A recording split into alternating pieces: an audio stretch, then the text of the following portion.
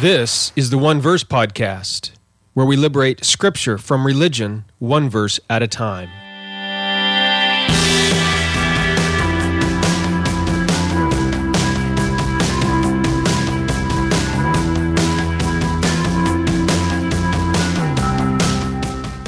Welcome to the One Verse Podcast. I'm your host, Jeremy Myers. We are done with our study of the creation week, the first creation account in the book of Genesis. We'll be picking up here in a couple episodes in Genesis chapter 2, verse 4 with the second creation account, so you'll want to make sure you stick around for that. Today, we are doing what I've been promising we would do for a very long time and do a Q&A session. Would have been fun to do this live. Maybe sometime in the future I'll figure out how to do that, but for now, what I'm going to do is respond to questions that people sent in to me by email, Facebook messages, or maybe even comments on the blog. So I'll read the question that people sent in and then respond to it. Imagine some of the questions that I read will be questions you yourself had. So stick around and you can listen to how I respond. And then you can ask your own questions later. And I'll try and do this from time to time as we work through this podcast. Get your input and feedback that way as well. Hey, this episode of the One Verse Podcast is brought to you by me. I want to keep in contact with you and keep in touch with you and give you updates about books I'm publishing or places I'm going or ways I might be able to meet with you or hang out with you. I would love to meet and talk with you, each and every one of you who listen to this sometime down the road. So to sort of keep updates on that, you can go to redeeminggod.com/subscribe. And that will, put your email in there. That will subscribe you to my free email newsletter. There's a couple of different ways to subscribe. You can get a weekly update or a weekly summary update, or you can get all my blog posts by email. And also I send out a regular newsletter once every 2 months, or basically whenever I feel like it. This coming year, I'm trying to publish, let's see my count here. 1, 2, 3, 4, 5, 6, 7, 8 books. I don't think I'm going to be able to do that, but most of them are written, and I just need to edit them, typeset them, get some covers on them, and some of you might be able to help me with that. Anyway, subscribe at redeeminggod.com/subscribe, and you will get notifications and maybe some free items along the way as I publish those books and put out podcasts and start a few other exciting things I'm trying to do in 2016. So join me there, redeeminggod.com/subscribe.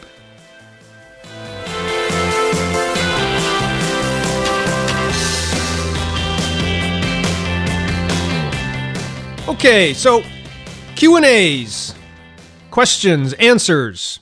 Questions at least, we'll see how I do on the answers. First, sort of a few housekeeping type questions. I got this question the other day from Faith and a few others. And basically, they pointed out to me that the most recent episode number 23, which is part 2 of my study of the seventh day in Genesis 2, 1 through 3, part 2, episode 23, the audio for that was exactly the same as the audio for part 1, which was episode 22. And they want to know what happened.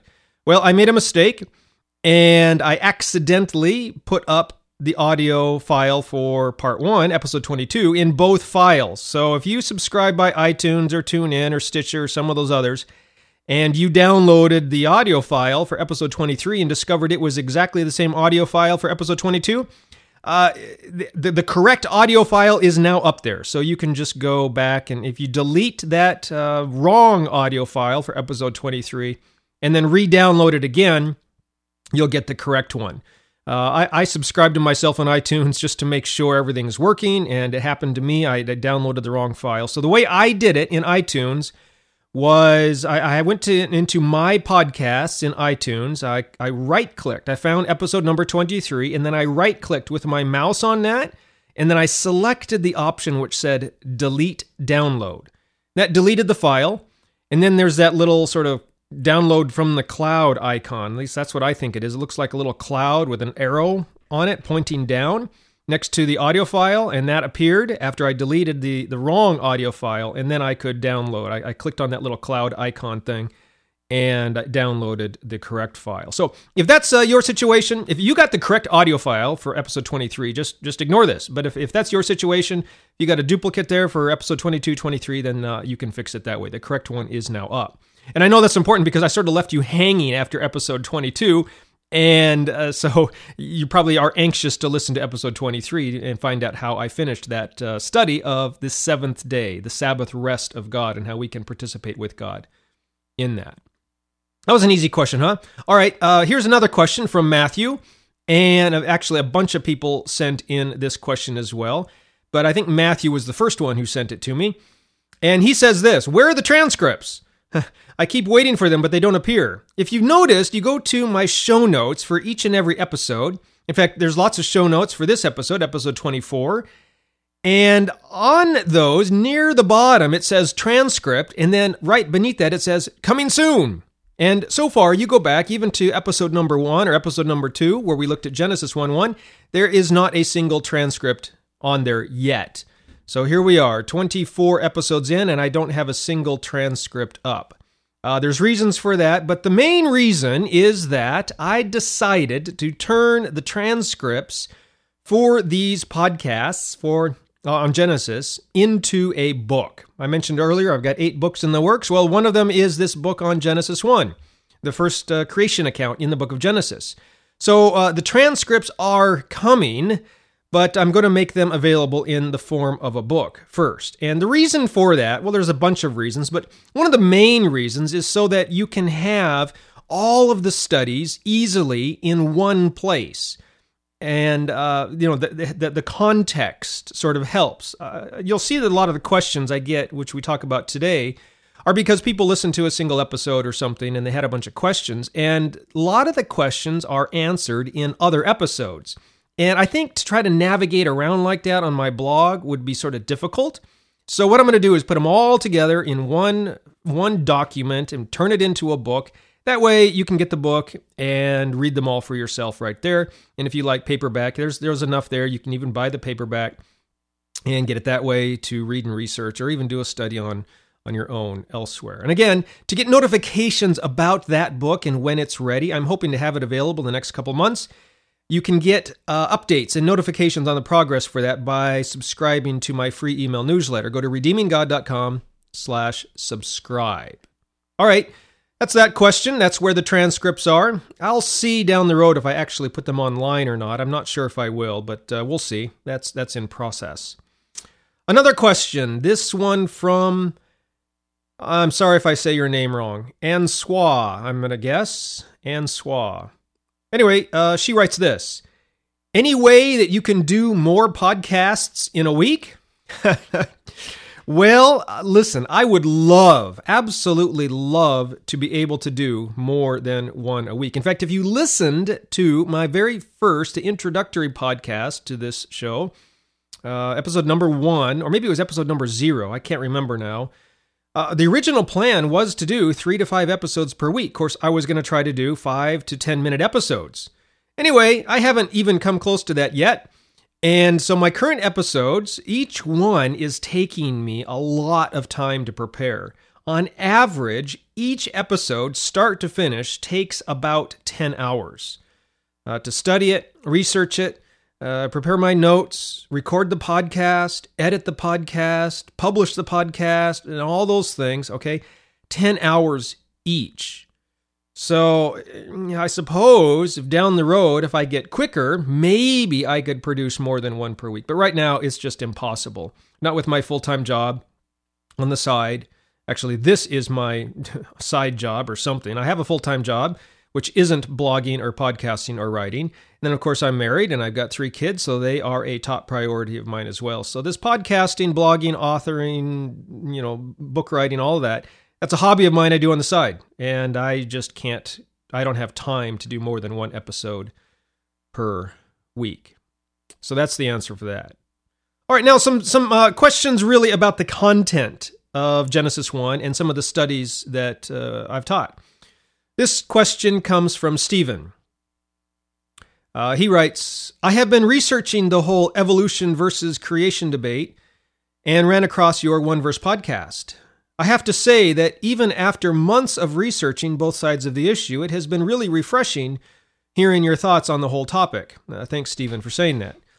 He says this, it really seems to cut through the back-bending interpretations that I find so often in both the young earth creationists and the atheistic people. After all my studies, I find myself agreeing with you wholeheartedly in that we shouldn't be interpreting Genesis as a scientific treatise on how God created everything. It was a polemic against other creation stories of the time.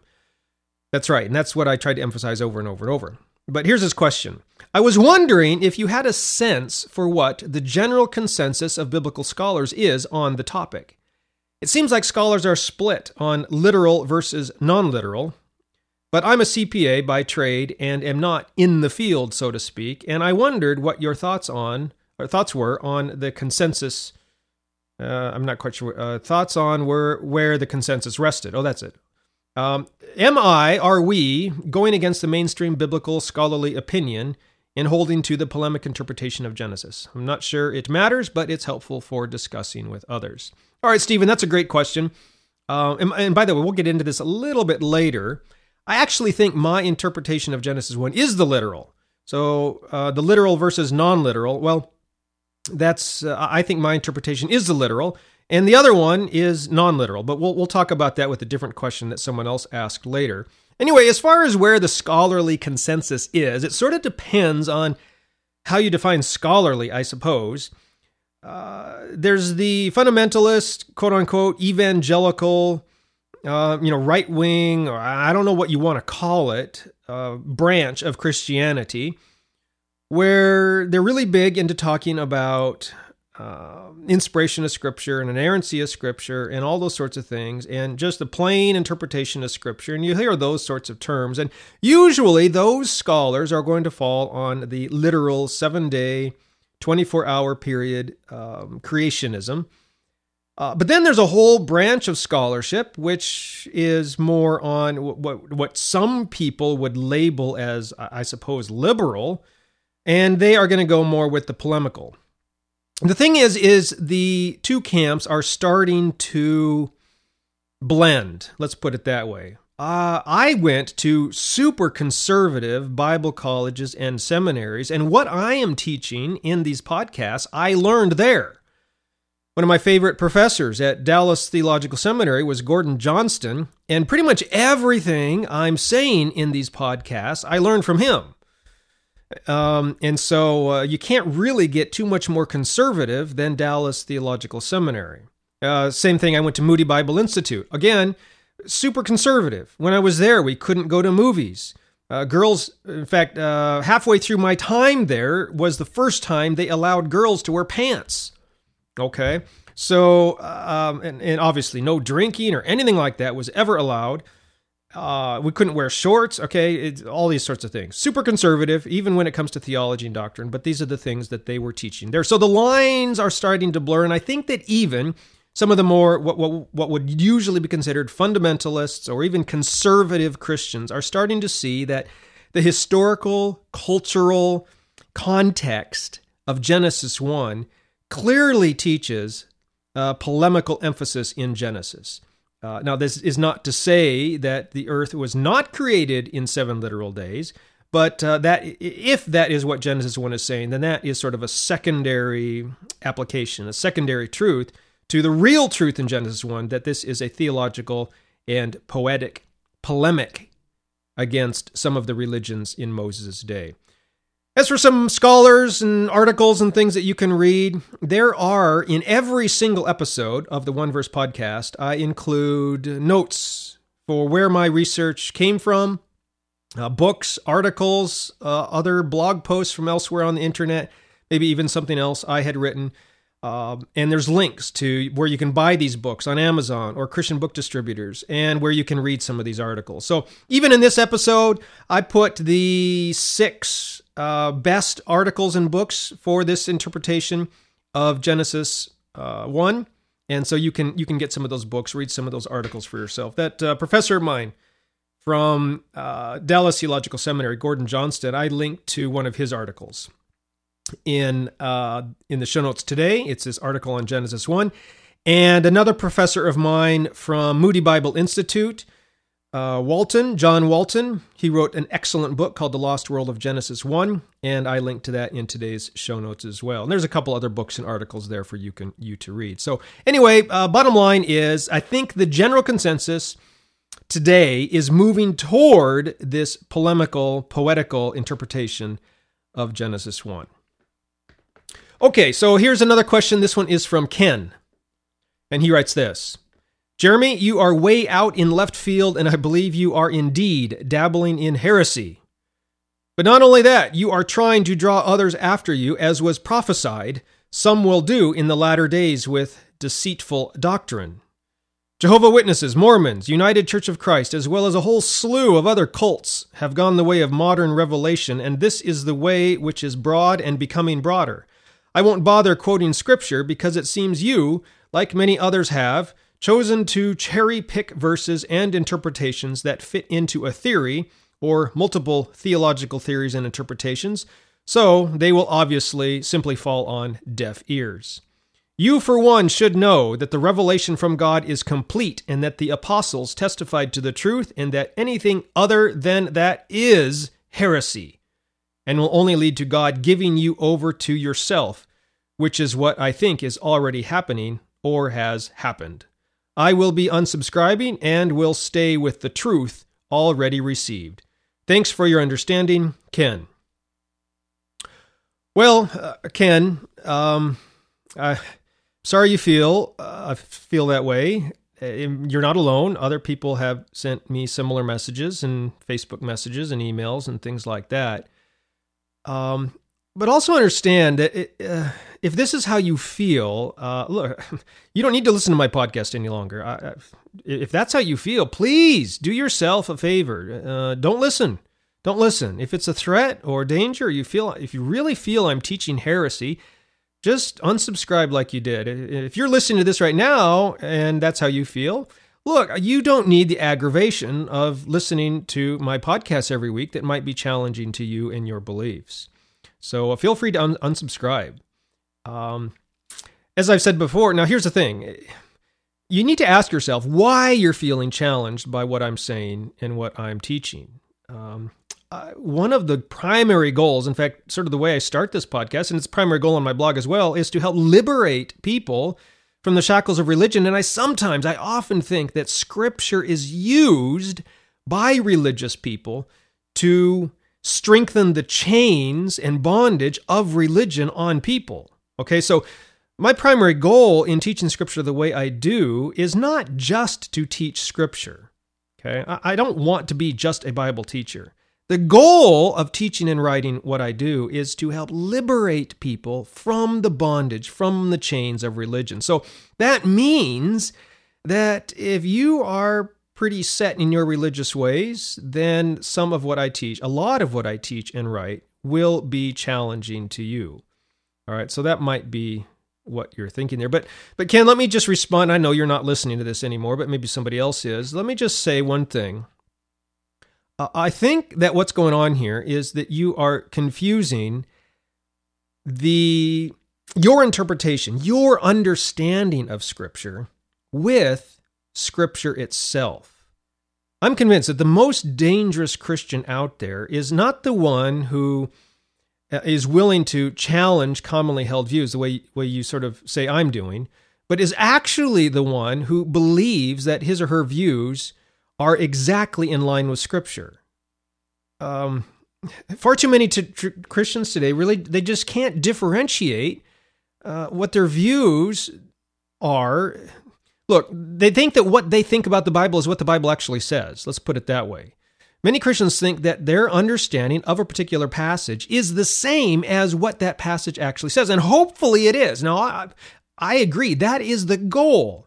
But unless or until you're willing to admit that some of what you believe might be wrong, you're not really going to be ready to study the passage in its cultural context and consider other views on what that passage says. Anyway, it's very dangerous. The goal is to recognize that we might be wrong in various understandings of Scripture, and the goal is to study that Scripture in its cultural, historical, grammatical contexts and hopefully come to a new understanding or a more correct understanding of what that text in the Bible actually says. So just remember, your understanding of the Bible is not the Bible. It's just your understanding of the Bible, and that's that.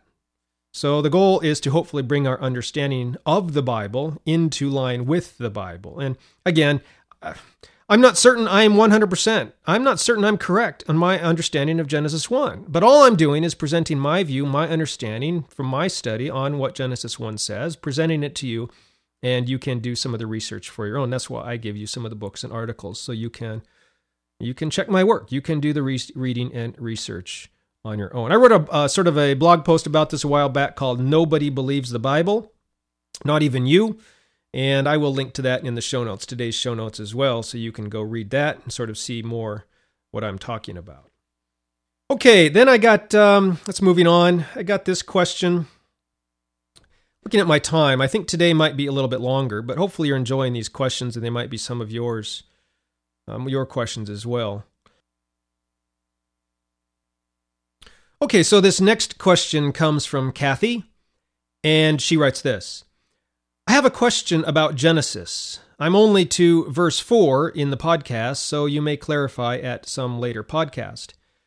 Are you saying that the creation story began with Moses playing off the stories of the surrounding nations, rather than the creation story having been handed down in poetry form from father, mother to son, daughter, beginning with the generation of Adam and Eve?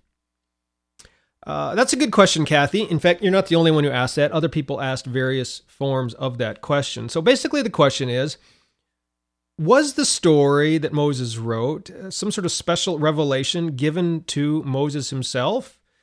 Or was this maybe a historical record, a story? Back then they had an oral tradition that maybe got passed down, beginning possibly with Adam, and then getting passed down, Adam and Eve to their son Seth, and so on, down through Moses, and then down through Noah, and then to Abraham, Isaac, Jacob, Joseph, and the Israelites, and ultimately to Moses, who then wrote it down.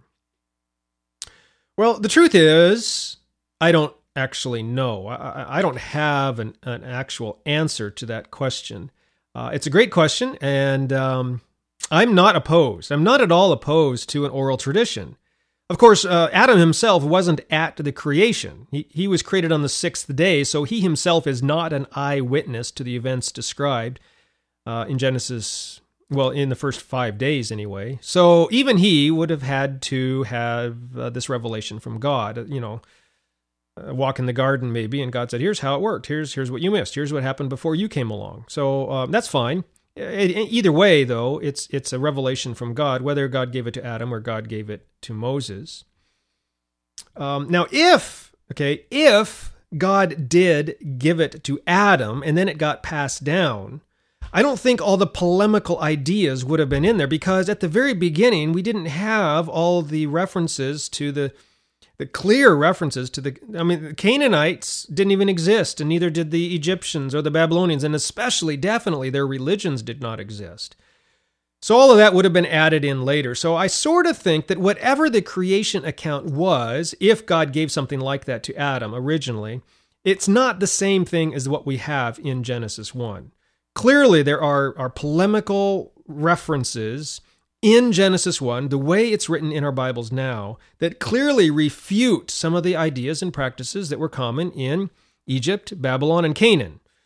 Those would not have existed in the original account which God gave to Adam. So maybe the original account about how God created the earth in 7 days, some sort of version of that did exist, was given to Adam very early on, right after creation account.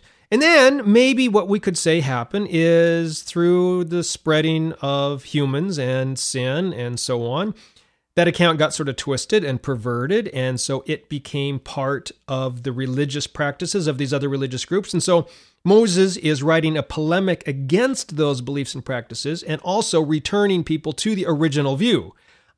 I'm not opposed to that idea at all. That some sort of original historical account was given to Adam, it got perverted and twisted, and now Moses is refuting those perversions and twistings and returning people back to an original view. But even still, what he writes is not, it could not scientifically or exactly be historical truth, because obviously it's true. I'm not saying it's not true. Don't hear me wrong when I say that. But scientifically and historically, it can't be because, well, for example, the waters above and the waters below. That we read in Genesis 1, and this firmament in the heavens and all that, okay? The words, we talked about this so much in the podcast, I don't really want to repeat it all. But scientifically and historically, logically, we know that it's not the way it is. There isn't a hard shell up there, okay? There's not an ocean above the hard shell, all right? So, anyway, it just doesn't work. It's clearly polemical and poetic. It's theological against the religious beliefs and practices of the day. Moses might be referring, pointing us back to the way it originally happened, or he might just be writing a theological poetry against some of the religious beliefs and practices. Hope that helps a little bit. Yes, it could have originated with Adam, but not in its current form. Okay. Let's see, another question. This one came from Michael. And Matthew, boy, again, lots of people sent in various versions of this question. And this question, it's very long. I'm not going to be able to read the whole thing. We're running out of time. It's basically focused on the day, so the word day or yom in Genesis 1. Lots of people really focused in on this. Lots of people pointed me to Answers in Genesis and some of the books and articles by Ken Ham and other people who work over there at Answers in Genesis. It's sort of like, have you ever heard of Answers in Genesis? You know, you really should go read this book before you start teaching this stuff. Look, I'm aware. I've been to conferences with Ken Ham. I've worked with Answers, not worked for them, but worked with them in various ways in the past, when I was a pastor, when I was working at a place in Texas. I've read a lot of their books, a lot of their articles, yes, I've been aware of them for, I don't know, at least 20 years. So Ken Ham, I remember watching Ken Ham videos, all of them, you know, dozens of them at least. I don't know how many he has when I was younger. Anyway, I'm very aware of Answers in Genesis and what they say about Genesis 1. Now, let's see. Michael goes on and he basically says that Ken Ham teaches that if you don't believe that the word yom or day in Genesis 1 is a literal 24-hour day, then what that does is threatens the gospel. And the reason, you might say, well, how do they make the connection? And here's how. They point out that if the word day is not a literal 24-hour day, then, you know, if it's some thousands of years or millions of years, then what you have to say is that death existed before sin. And we all know that's not true because Paul says that death came because of sin in Romans. So therefore, the gospel cannot be true because death obviously did not come from sin, and sin is the big problem with the gospel that Jesus came to deliver us from and forgive us from and give us new life and all that. So if the word yom is not a literal 24-hour day, therefore the gospel of Jesus Christ is threatened. Okay, well, boy, there's so many ways to argue this. First, I really don't think that reading the word yom as a literal 24-hour day is the best. And in fact, there's various places elsewhere in Scripture that use the word yom, even with numbers to refer to days longer than 24-hour periods. Even here in Genesis 1, or in Genesis 2. Take Genesis 2, 1 through 3 anyway. We pointed out last time, there is no reference here at the end, and it was evening and it was morning, the seventh day. That doesn't happen. And Jesus seems to indicate in John chapter 5 that seventh day has continued to exist even up to his very day. So even if you're a young earth creationists, this is about 6,000 years that seventh day has lasted. Okay. But even elsewhere, I think it's in like Genesis 2:4, the word day there is referring back to the entire creation week. Let me pull that up here, read what it says. Yes, this is the history of the heavens and the earth when they were created in the day that the Lord God made the earth and the heavens. Okay, before any planted the field and so on. We'll talk about this in the future, but even there, right in the context, the day there seems to refer to the previous week. sort of a summary. The day there is a week, so at least a week. Anyway, context sort of indicates that day, yom, can be understood in different ways. But beyond that, as far as this whole death and gospel thing, look, in one of my episodes, it was episode, which one was it? The one on Genesis 1, 11, and 12, episode number 9. If you haven't listened to that, go back and listen to it. In that episode, I do admit and agree that death did exist prior to sin. And I know that's sort of a big criticism that Answers in Genesis and Ken Ham people have of this sort of view. Well, death had to exist before sin, and we know it didn't because of Romans and so on. Well, I address that entire issue in Genesis 1, 11, and 12, and I basically say that even in the literal 6-day, 24-hour creation view, you have to have death existing in creation prior to sin. You have to. There's no other way to go around it. No other logical way to account. Right? Now, maybe not human death. Again, we will talk about this later when we get into Genesis 2 and Genesis 3 and the whole thing about death coming because of sin and what the serpent says to Eve. But I talk about how there had to have been plant death and animal death as part of God's good creation before sin entered the world. Okay? And I don't think that when we understand that causes any harm or damage to the gospel at all. The only thing I'm going to argue when we get there, the only thing that changed as far as death goes is that it came to humans. Humans, I believe, were not created to die. And when sin entered the scene, this is what Paul is talking about in Romans, that death came to all men. That's exactly what he says. It says nothing about other types of death, plant death or animal death. Anyway, that's sort of how I would respond to that. And let me just scan through this question here. We have an exchange, and he goes on to say that, well, let me just read it. He says, I think Genesis 1 can be read as both literal 24-hour days and a polemic against the other stories, Gilgamesh epic, Enuma Elish, so on.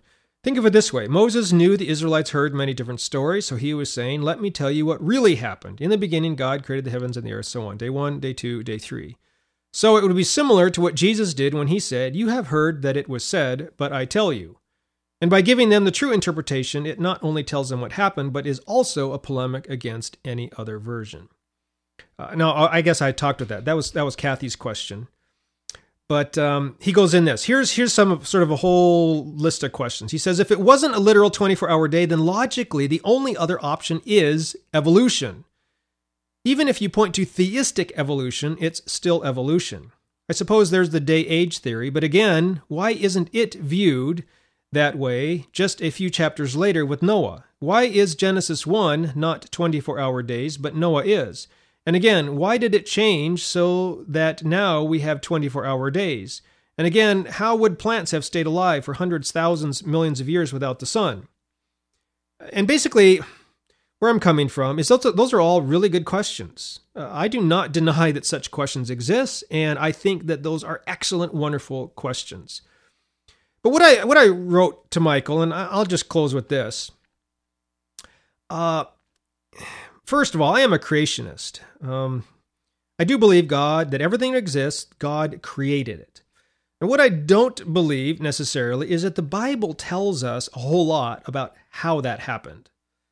So accuse me of being a theistic evolutionist, I suppose, if you want to. I do not accept that term. I do not call myself that because I don't like a lot of what evolution teaches and how they teach it.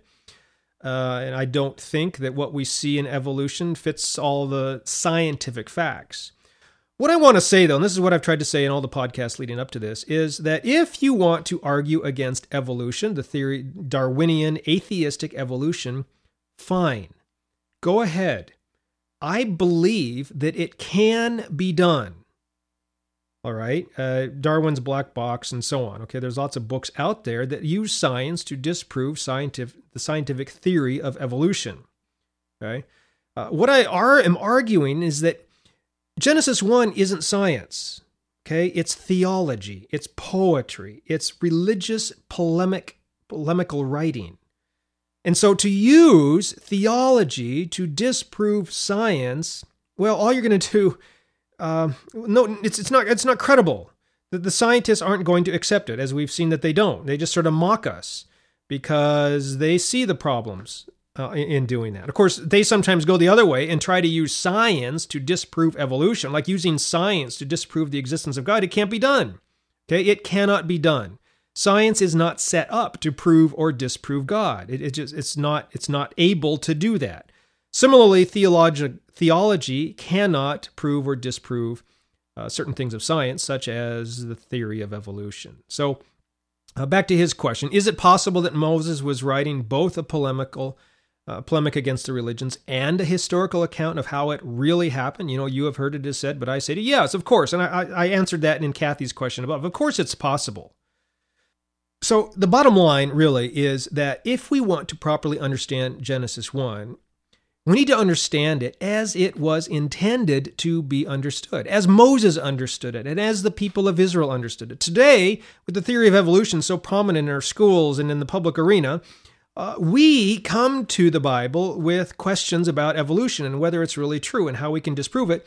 The thing is neither Moses nor the Israelites nor anybody who lived back at that time would have had those sorts of questions, those sorts of issues. And so they would not have been asking those questions. They would not have been looking to Genesis 1 to answer those sorts of questions. We do that because they are our questions and our issues. But when we do that, we are reading stuff into the text that was not actually there, that Moses would not have been intending to teach. And so what we're doing is that interpretation is not the literal interpretation, but is something we're reading into the text. The literal interpretation is to understand it the way Moses wrote it, the way the Israelites would have understood it, and answering their questions and their issues that they had in that day, which were, is our God more powerful than the God of Israel, of Egypt and Canaan and Babylon? What does he want from us? What does he expect from us? What are we supposed to be doing? How are we supposed to worship him? Is he the only God, or can we worship other gods also? You know, how did all this, yes, they would have questioned, how did all this stuff get here, and what are we supposed to do with it? Okay, those are very theological questions to a degree, and Genesis 1 answers that as well. So that's the questions and answers. In the next podcast, I've got something a little bit different for you, and then after that, we will pick back up in Genesis 2, verse 4, and look at the second creation account in the book of Genesis. So thank you for all of you who sent in questions. Please, if you have questions for future episodes, do not hesitate to send those in as well. You can send them by email, send them by my contact form on my blog, which is found at redeeminggod.com/about. You can message me on Facebook, that's fine as well. If you subscribe to my email newsletter, all you have to do to reach me by email is to reply to any single one of those emails, and that email will get to me. So again, if you haven't subscribed already, go ahead and do that. It's redeeminggod.com/subscribe. Thank you for listening to all these podcasts. I really, really appreciate it. Thank you for the questions that you sent in and the questions you're going to send in. I'm looking forward to reading them, reading what you have to say, and responding to you as I'm able. So thank you for listening, and we will see you next week at another episode of the One Verse Podcast.